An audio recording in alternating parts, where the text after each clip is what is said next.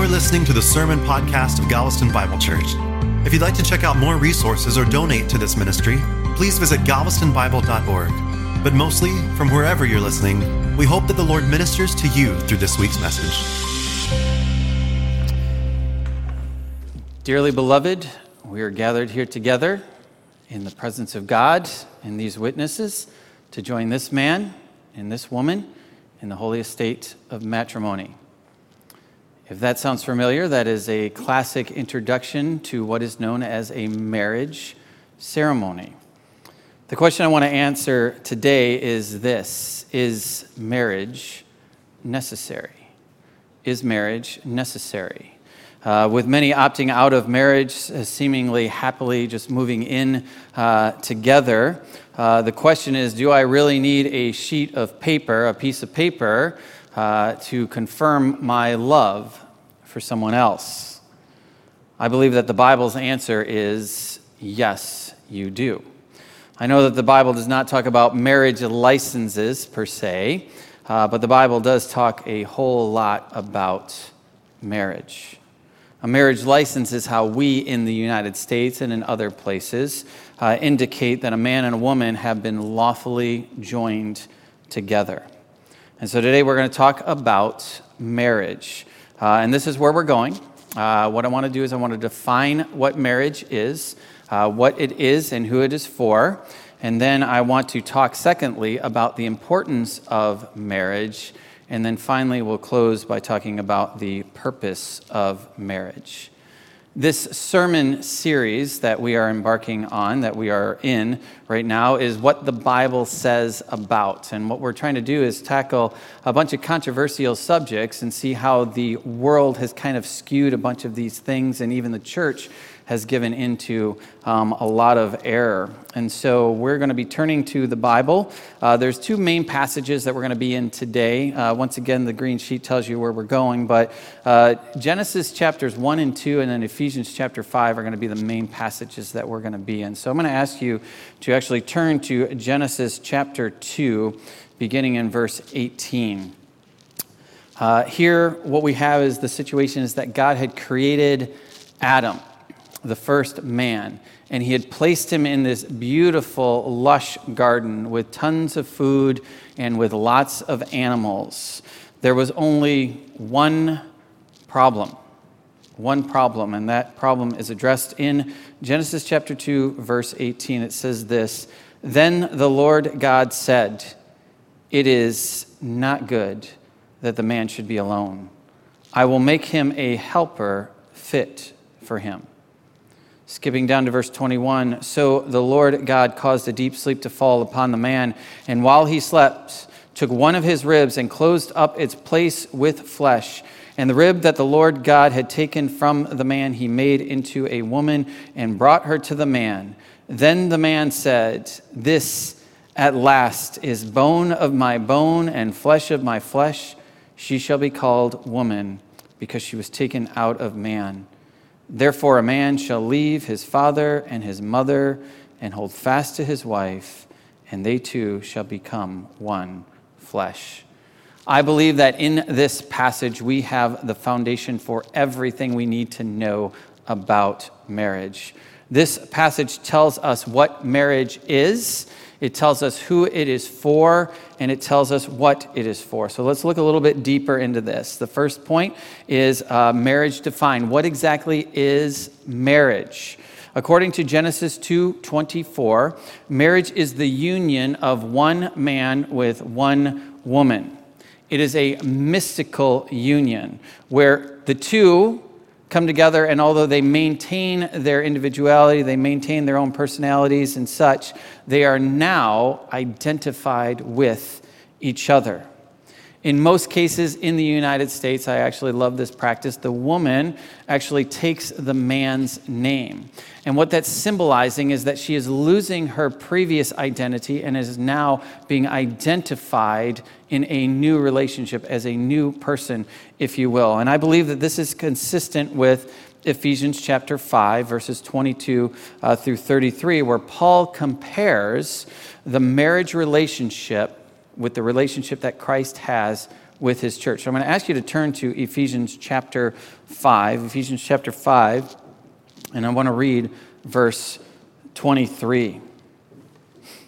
Ephesians chapter 5, verse 23 says this, "For the husband is the head of the wife, even as Christ is the head of the church, his body." Here's the point. When we believe in Jesus, we become Christians. We become Christ followers. And according to 1 Corinthians 6:20, we are no longer our own. I no longer own my body. I am not my own. I have been bought with a price. And according to Romans chapter 6, Paul is talking about baptism. He says that I have been raised up to a new life. A new life. You are baptized into Christ. Baptism is an identification ceremony where you are identifying now with Christ. This was my old life.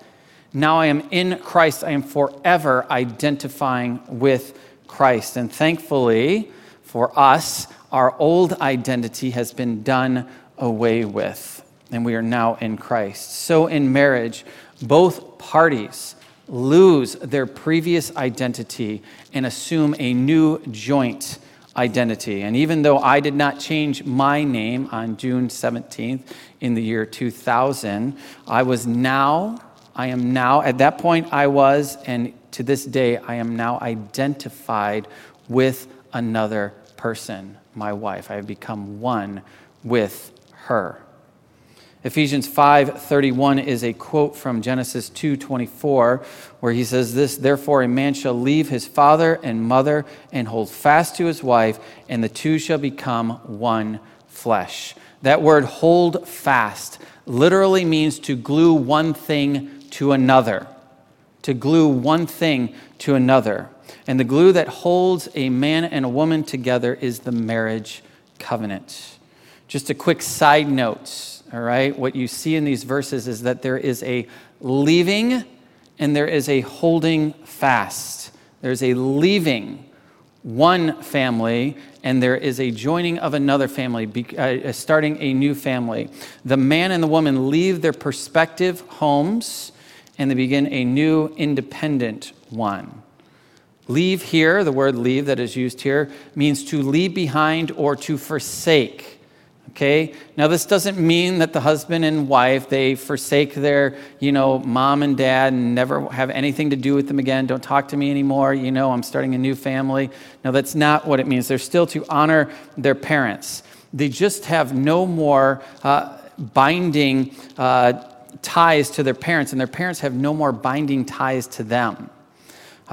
In marriage, a new family is begun, and the relationships of the former families have been severed as far as authority and responsibility are concerned.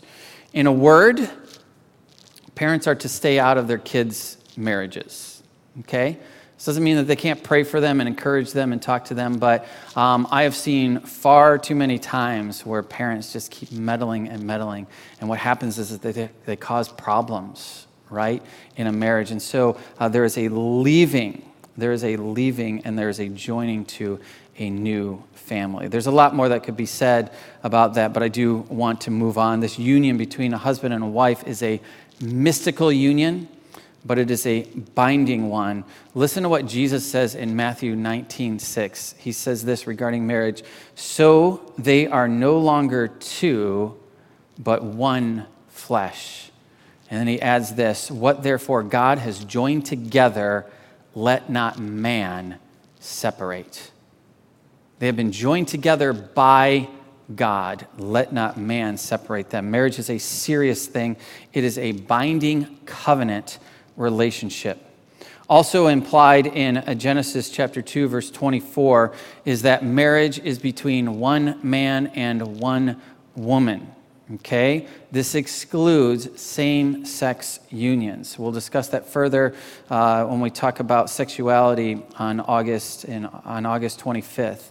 But one of the biggest arguments that's used for same-sex marriage is when they say that Jesus never talked about same-sex marriage. Jesus never condemned same-sex marriage.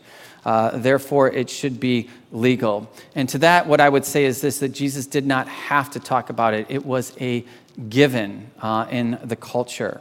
We won't go into the biology, but we see that human biology shows that men and women fit together by God's design. This union between a man and a woman. In the beginning, in Genesis chapter 2, what we see is a man and a woman are brought together. Not a man and a man, not a woman and a woman. This was established at the time of creation.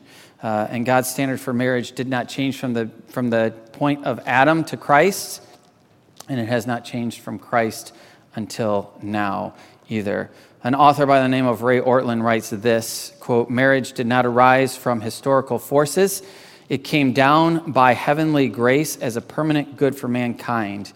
It was his, that's God's, to define. And he did define it in Genesis 2:24 as one mortal life fully shared between one man and one woman," end quote. One of the things that we've been saying all along is that God is the one who created us, and God, in a sense, has a patent on us. And the owner of a patent is the one who determines how this product, if you will, is to be used. And so God is the one who has the patent on us.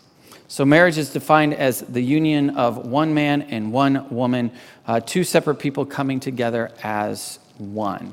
I want to move on into the importance of marriage now, and although we've already hinted at it, I want to go a little bit deeper here.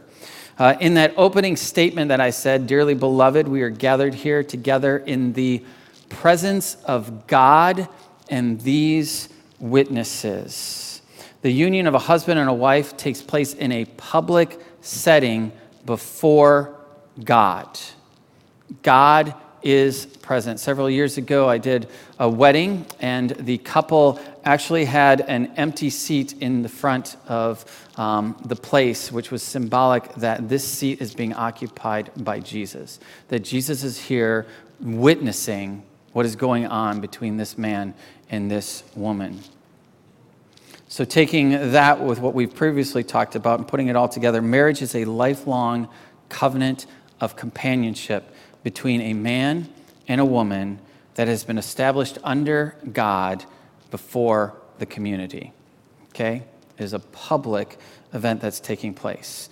When I do premarital counseling, one of the things that I try to do is to show the couple the seriousness of this relationship that they're entering into. I want them to enjoy their wedding day, I really do, but I tell them that this is not some cutesy ceremony. There is symbolism in this ceremony. This is a solemn event that they're entering into. And one of the things that I tell them is this, that every single person that you invite to that wedding, whether it be 10 people or 1,000 people, you are giving every single one of those people permission to speak into your life, so that if, let's say, 5 to 10, 20 years down the road, you run into them and they say, "Hey, how is it going? How are you and your wife doing?" And you say, "Hey, we're kind of not doing well. We kind of fallen out of love, and we're gonna call it quits." You are giving them permission to say, No.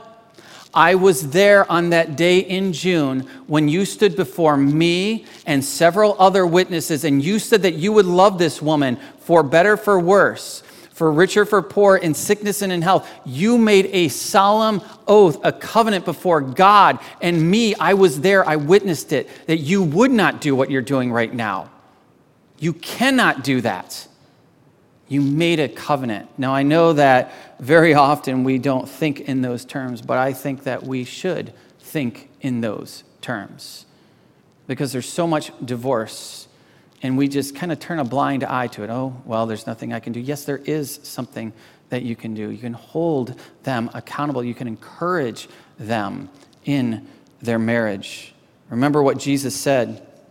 So they are no longer two, but one flesh. And what God has joined together, let no one separate. That means you, as the husband and wife, you don't even have permission to tear that relationship apart.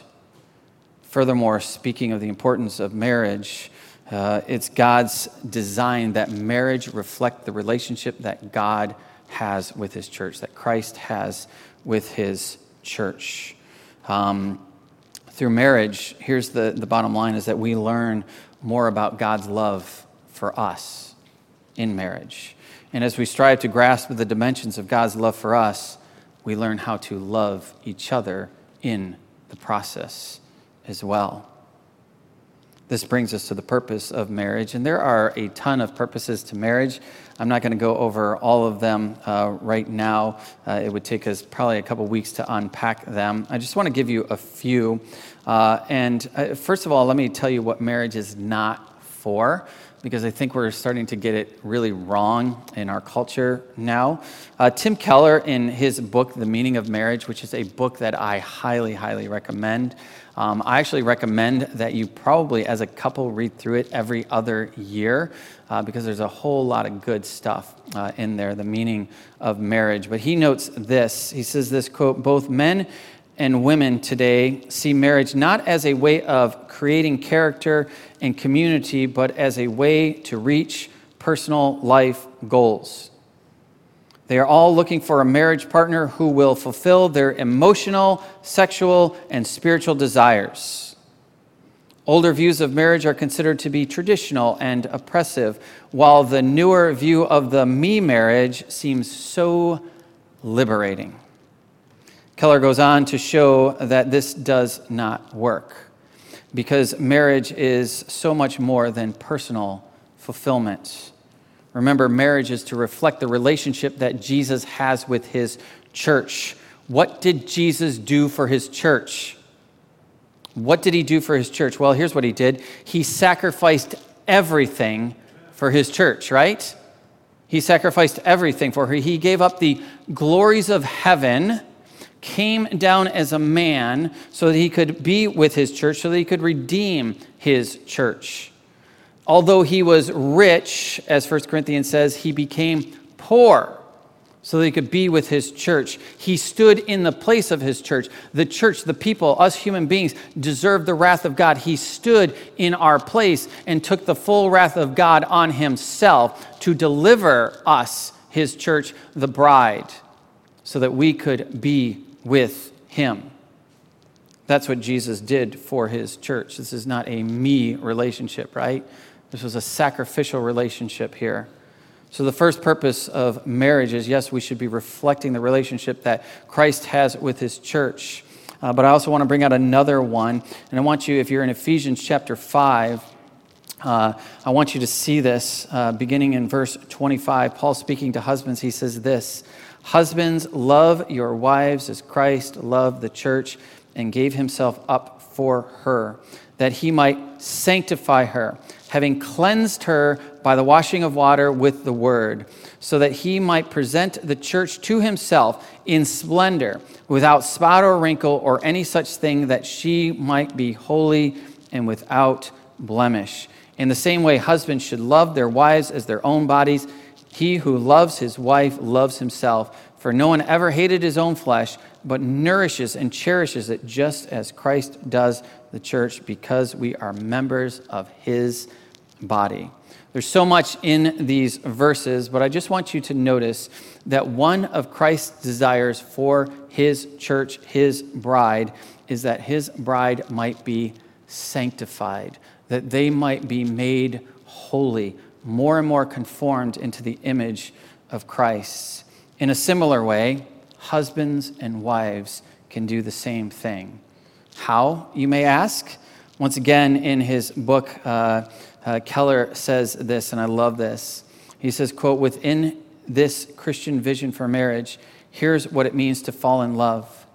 It is to look at another person and get a glimpse of the person God is creating, and to say, I see who God is making you, and it excites me.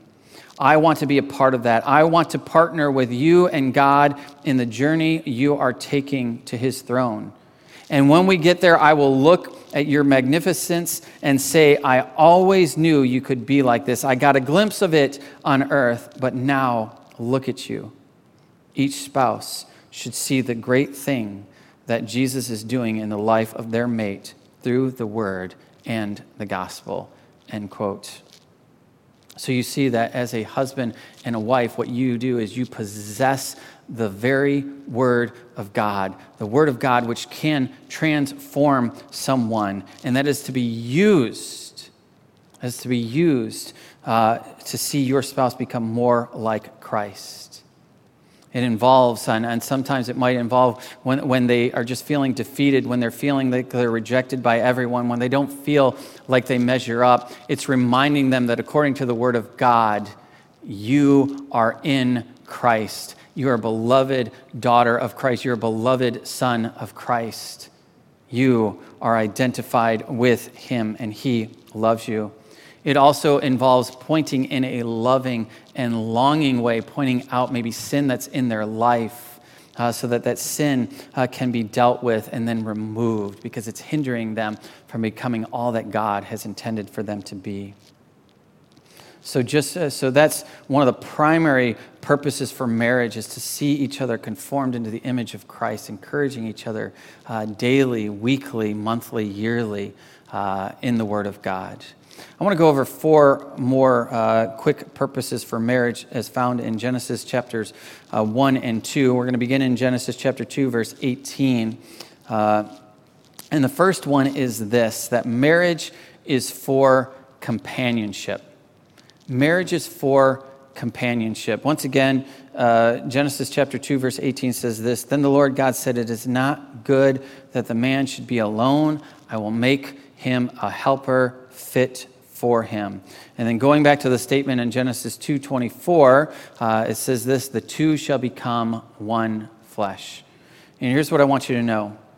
You and your spouse are to do life together. You and your spouse are to be best friends. And you should cherish your spouse. You should cherish your husband. You should cherish your wife as the treasure that they are, that God has entrusted to you. This is one of the reasons that God created marriage, so that you could walk through life with someone that you enjoy, with your spouse as your primary relationship, a person that knows you better than anyone else knows you. Let me just stop here and say that, yes, I do acknowledge that this is not always true of every relationship. In fact, there may be people here today that are struggling in their marriage relationship. And maybe at this point, you really don't like the person that you are married to. You may have liked them prior to the wedding ceremony and even on the wedding day, but something has happened along the way. They have changed. Tim Keller once again addresses this in his book, and he says this, quote, "The marriage brings you into more intense proximity to another human being than any other relationship can. Therefore, the moment you marry someone, you and your spouse begin to change in profound ways, and you cannot know ahead of time what those changes will be. So you can't know who your spouse will actually be in the future until you get there. Over the years, you will go through seasons in which you have to learn to love a person who you did not marry, who is something of a stranger. You will have to make changes that you do not want to make, and so will your spouse. The journey may eventually take you into a stronger, tender, joyful marriage, but it is not because you married the perfectly compatible person. That person doesn't exist. The biblical doctrine of sin explains why marriage, more than anything else that is good and important in this fallen world, is so painful and hard," end quote. The bottom line is this, okay? All of us are deeply, deeply flawed human beings. And a close relationship like marriage brings out those flaws like nothing else can. You can't hide them. You're living with that person. You're day in and day out, you're with them, and those flaws just start to magnify themselves. But remember this, your marriage is to reflect the relationship that Christ has with his church. Christ is the husband in this relationship, and Jesus, as the husband, is dealing with a deeply, deeply flawed wife, right? us. He's dealing with us. Jesus is dealing with a deeply flawed spouse. And yet here's the beautiful thing. He doesn't give up on us. He doesn't call it quits. He doesn't say, get away from me. What does he do? He presses in. He pursues his bride like the father in the prodigal son pursues his son. He loves us. He cannot give us up. He won't give us up. He will never leave or forsake us. There's a beautiful statement in a different context in John 15:15 where Jesus says this, no longer do I call you servants, for the servant doesn't know what his master is doing, but I have called you friends. For all that I have heard from my Father, I have made known to you. And here's what I want to say is that God knows us, and he has given us the wonderful privilege of getting to know him as well. And here's the most astounding thing of all. He knows you completely and perfectly. He knows you even better than you know yourself. All the flaws that you know that just stick out, he knows, you don't even know the half of it. He knows them all. And yet, he still loves us. I love there's a passage in Isaiah that says this, that he rejoices over us as a bride, as a groom rejoices over his bride. And then Zephaniah says this, that he rejoices over us with loud singing. I think about that. Me? Do you really know me? And the answer is yes, he does. And he still loves us. I am deeply, deeply flawed. And my husband, the Lord Jesus Christ, will never give up on me. That's a wonderful, wonderful thing. Will your spouse have flaws? Absolutely, right? No one's saying amen there, but that's good, all right? Will your spouse have flaws? Absolutely, right? Will you run because of those flaws, or will you press in? And unfortunately, many run. It's too hard. I just don't want to be married to this person anymore. It's too difficult. When they should be pressing in. You're in a covenant, a binding relationship with another person. You've been joined to them, and that is a good, good thing that God has called you into. Usually when I when I do marriage counseling or perform a wedding, what I do is I will talk about the significance of the wedding ring. Now, this is beautiful. This ring that is on my hand has a dual purpose here. It reminds me, first of all, that I have made a commitment, a covenant with a woman. I have made a covenant with her that I have promised to be with her through the good times and through the bad times. I promised to be with her. I promised to remain faithful to her. But more importantly, I will say for my heart, this wedding ring reminds me that there is a woman who is committed to me. She put this ring on my hand 21 years ago, and she said, I promise to be with you through the good times, through the bad times. And I'm going to tell you, over 21 years of marriage, there have been some really rough times. There's been losses of job. There's been losses of friends. There have been times when I have been reduced to tears and just crying. I remember sitting on my stairs one time when I lost a job and just crying and I lost friends and lost so much. And I honestly was able to look at this ring and to say, there is someone who promised to be with me through it all. Whether I have to move out of the state, whether we have to make a whole new life together, whatever it is, there is someone who has promised to be with me. That's what this ring on my finger means. That she will not leave me. She will not forsake me. She will be with me for better, for worse, richer, for poorer, in sickness and in health. I have a companion to do life with me. Marriage was designed by God for companionship. A second purpose for marriage, according to Genesis 1 and 2, is for gardening, okay? Now, I'm not talking about you have to go in your backyard, right, and you have to garden with your wife or whatever, put some flowers in. That's not what I'm talking about here. Genesis 2:15 says this, Then the Lord God took the man and put him in the Garden of Eden to work it and to keep it.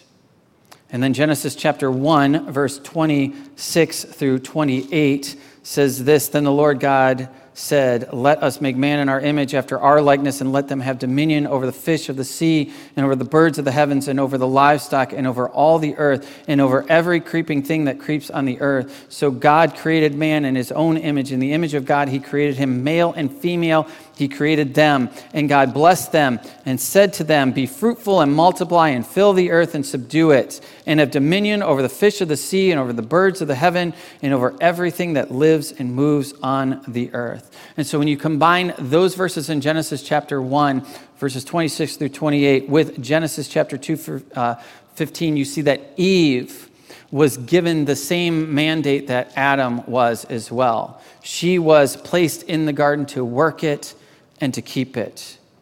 One author said this, he said this, "Humans were created to rule over the earth and subdue it." The Hebrew word translated rule means to actively partner with God in taking the world somewhere. And the word subdue means to harness the raw materials that make up the planet, all that pent up potentiality, and make something beautiful. In the modern world, we call it work. We were created to work, but not just any kind of work, to work for human flourishing, to partner with God and to make a garden-like world in which humans can thrive and God can walk with his people in the cool of the day. The Hebrews call this shalom. Shalom. The point is that we were created to work. You and your spouse are to work for human flourishing. This doesn't mean that you have to work for the same company. It doesn't mean that you have to work in the same place. It means that, in fact, one may be called to progress human flourishing through staying home and raising up children.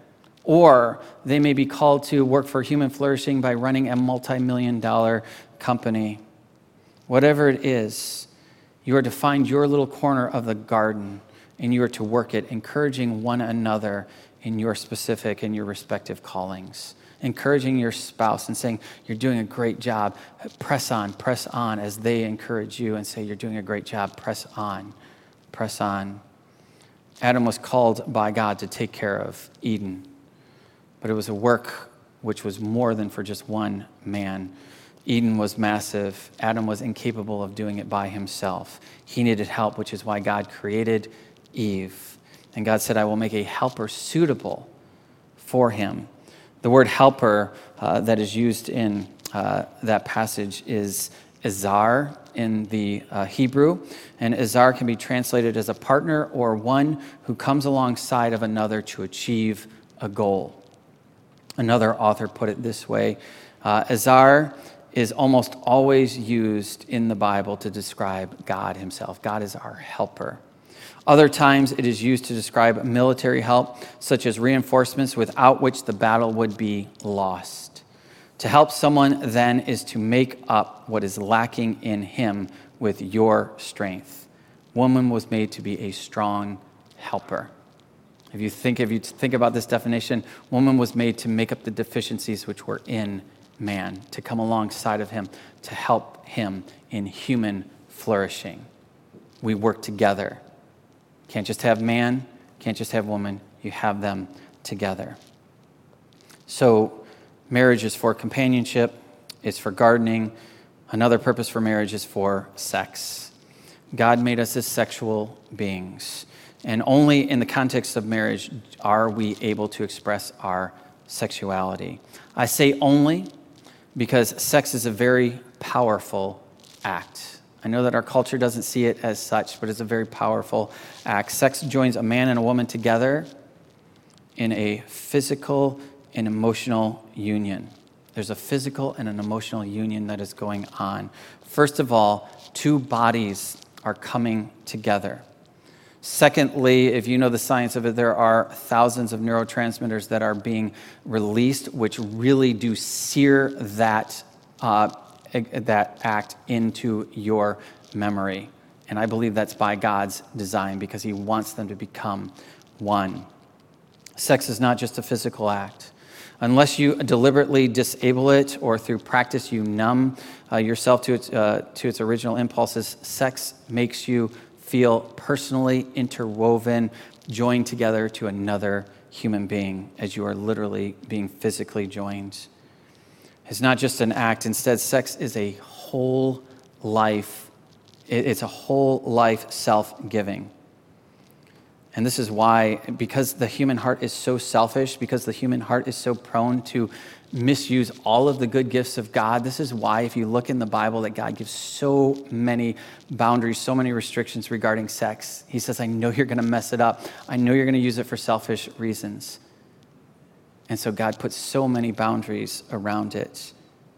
And this is why sex should only be exercised in the bounds of marriage. Basically, the Bible is saying this. Listen to this.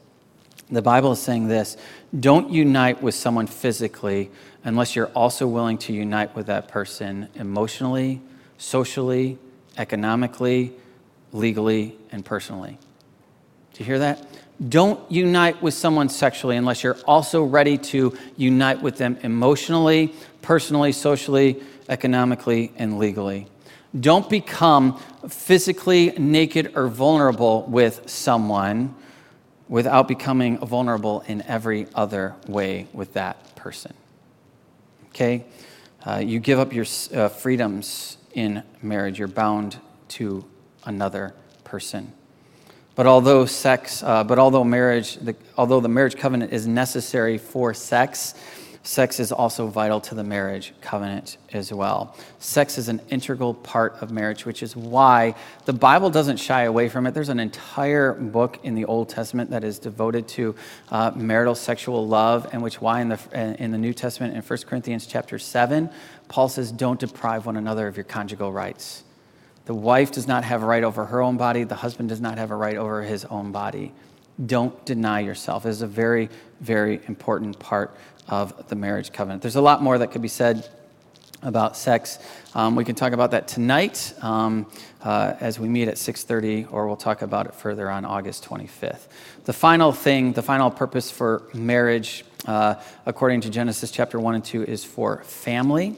Okay, marriage is for family. God's message to the couple in Genesis 1:28 was this: be fruitful and multiply and fill the earth. They were to make others who would help them fill the earth and subdue the earth. And that's really all I'm going to say about family right now, because next week, Alan will be talking about family. And so I'm going to save that for next week.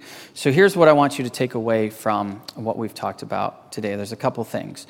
First of all, marriage is a wonderful, wonderful gift that has been given to us by our amazing Creator. I love it. Once again, it is not good for the man to be alone. And so God created relationships. Marriage is a wonderful gift given to us by our Creator. Second thing is this: although marriage is a wonderful gift, if you've been married for any length of time, you know that marriage can also be very difficult, and it can be trying as well. Some couples, I understand that there are some couples who barely fight. Praise God for that. But I would say that the majority of couples fight. And the reason I can say that is because you look at the divorce rates that are prevalent in the United States. There's a lot of marital conflict that is going on. Marriage is hard work. It's hard work, which is why it should not be entered into lightly. And although love does involve feelings, right? At the end of the day, love is a choice. It is a choice, okay? It is a choice to love another person by being patient with them. Man, they're so annoying. They keep doing this over and over again. And love says, I'm going to be patient with this person until Christ is formed in them.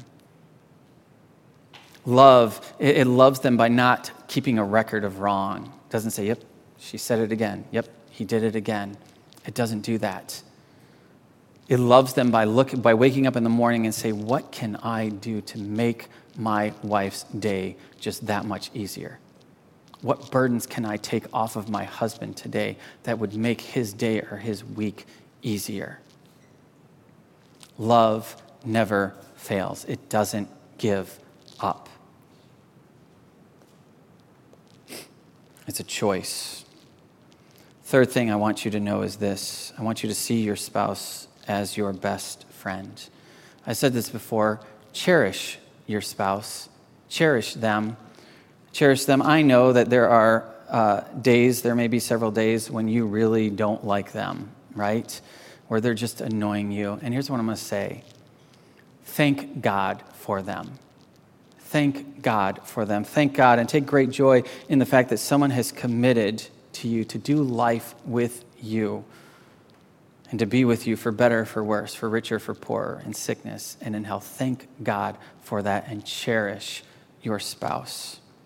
Recognize, yes, that they are a sinner, that they are far, far from perfect, but so are you as well. Seek to see Christ formed in them. And when you see little progress or great progress, just rejoice and say, thank God. And those days when it seems like sin is winning the day, get on your knees and pray for them. And say, oh God, deliver my spouse. They're struggling.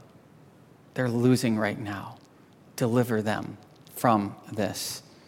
And finally, what I want to say is this: you can only do this, I believe, if Christ is the center of your relationship. Jesus has to be the center of your relationship. Read the Bible together with your spouse. Pray together with your spouse. Talk about what it means to see Christ formed in them. Your marriage relationship is to reflect the relationship that Jesus has with his church. That was a self-sacrificial relationship intent on seeing the other person become more and more like Christ, what they were intended to be. Like I said, there's so much more that we could say here. This is why we have our discussions on Sunday night during the summer. As we've been saying, there's a 3x5 card that is in the seat in front of you. If you have any questions that maybe was confusing that I said today, or maybe I didn't cover today, just want to encourage you. You can fill out that 3x5 card. There's a little box in the back by the coffee. You can put that in there. We'll be looking at those and we'll be discussing those tonight. But in the meantime, just pray for the marriages in this church, in this community. I know that there's visitors here that are from other churches. Pray for the marriages that are in your church, that they would flourish, that you would do everything in your power to make sure that they are staying together, that they're flourishing, and that you would, I'm going to say this, get in other people's business, right? So that you can encourage them in their walk with Christ, in their marriage. So let's pray. Father, thank you for this time that we could come together and talk about these things. We thank you so much for the gift of marriage. You're a wonderful, wonderful God. We know that you, Father, Son, and Holy Spirit, live in community, and it's a perfect, loving community. And so I pray that our relationships could reflect that as well. I pray that every husband in here would love his wife as Christ loves the church. And I pray, God, that marriages would flourish, that they wouldn't just maintain, that they wouldn't just scrape by, Lord, but that they would flourish. And I pray against the enemy. There's a real enemy who wants to come in and to kill, steal, and destroy. That's what he loves to do. He loves to tear apart families and relationships. But we know that greater is he that is in us than he that is in the world. And so we just pray against that. Strengthen us. Help us to be in each other's business in a good way, encouraging each other. And at the end of the day, Lord, I pray that it would be all about you and not about us. So often we make it about us, my needs, my fulfillment, my whatever. And so we just pray, God, that as we live in relationship with our spouses, other people around us, or even as we come and worship you, that it would be all about you. And we just pray this in the name of Jesus. Amen.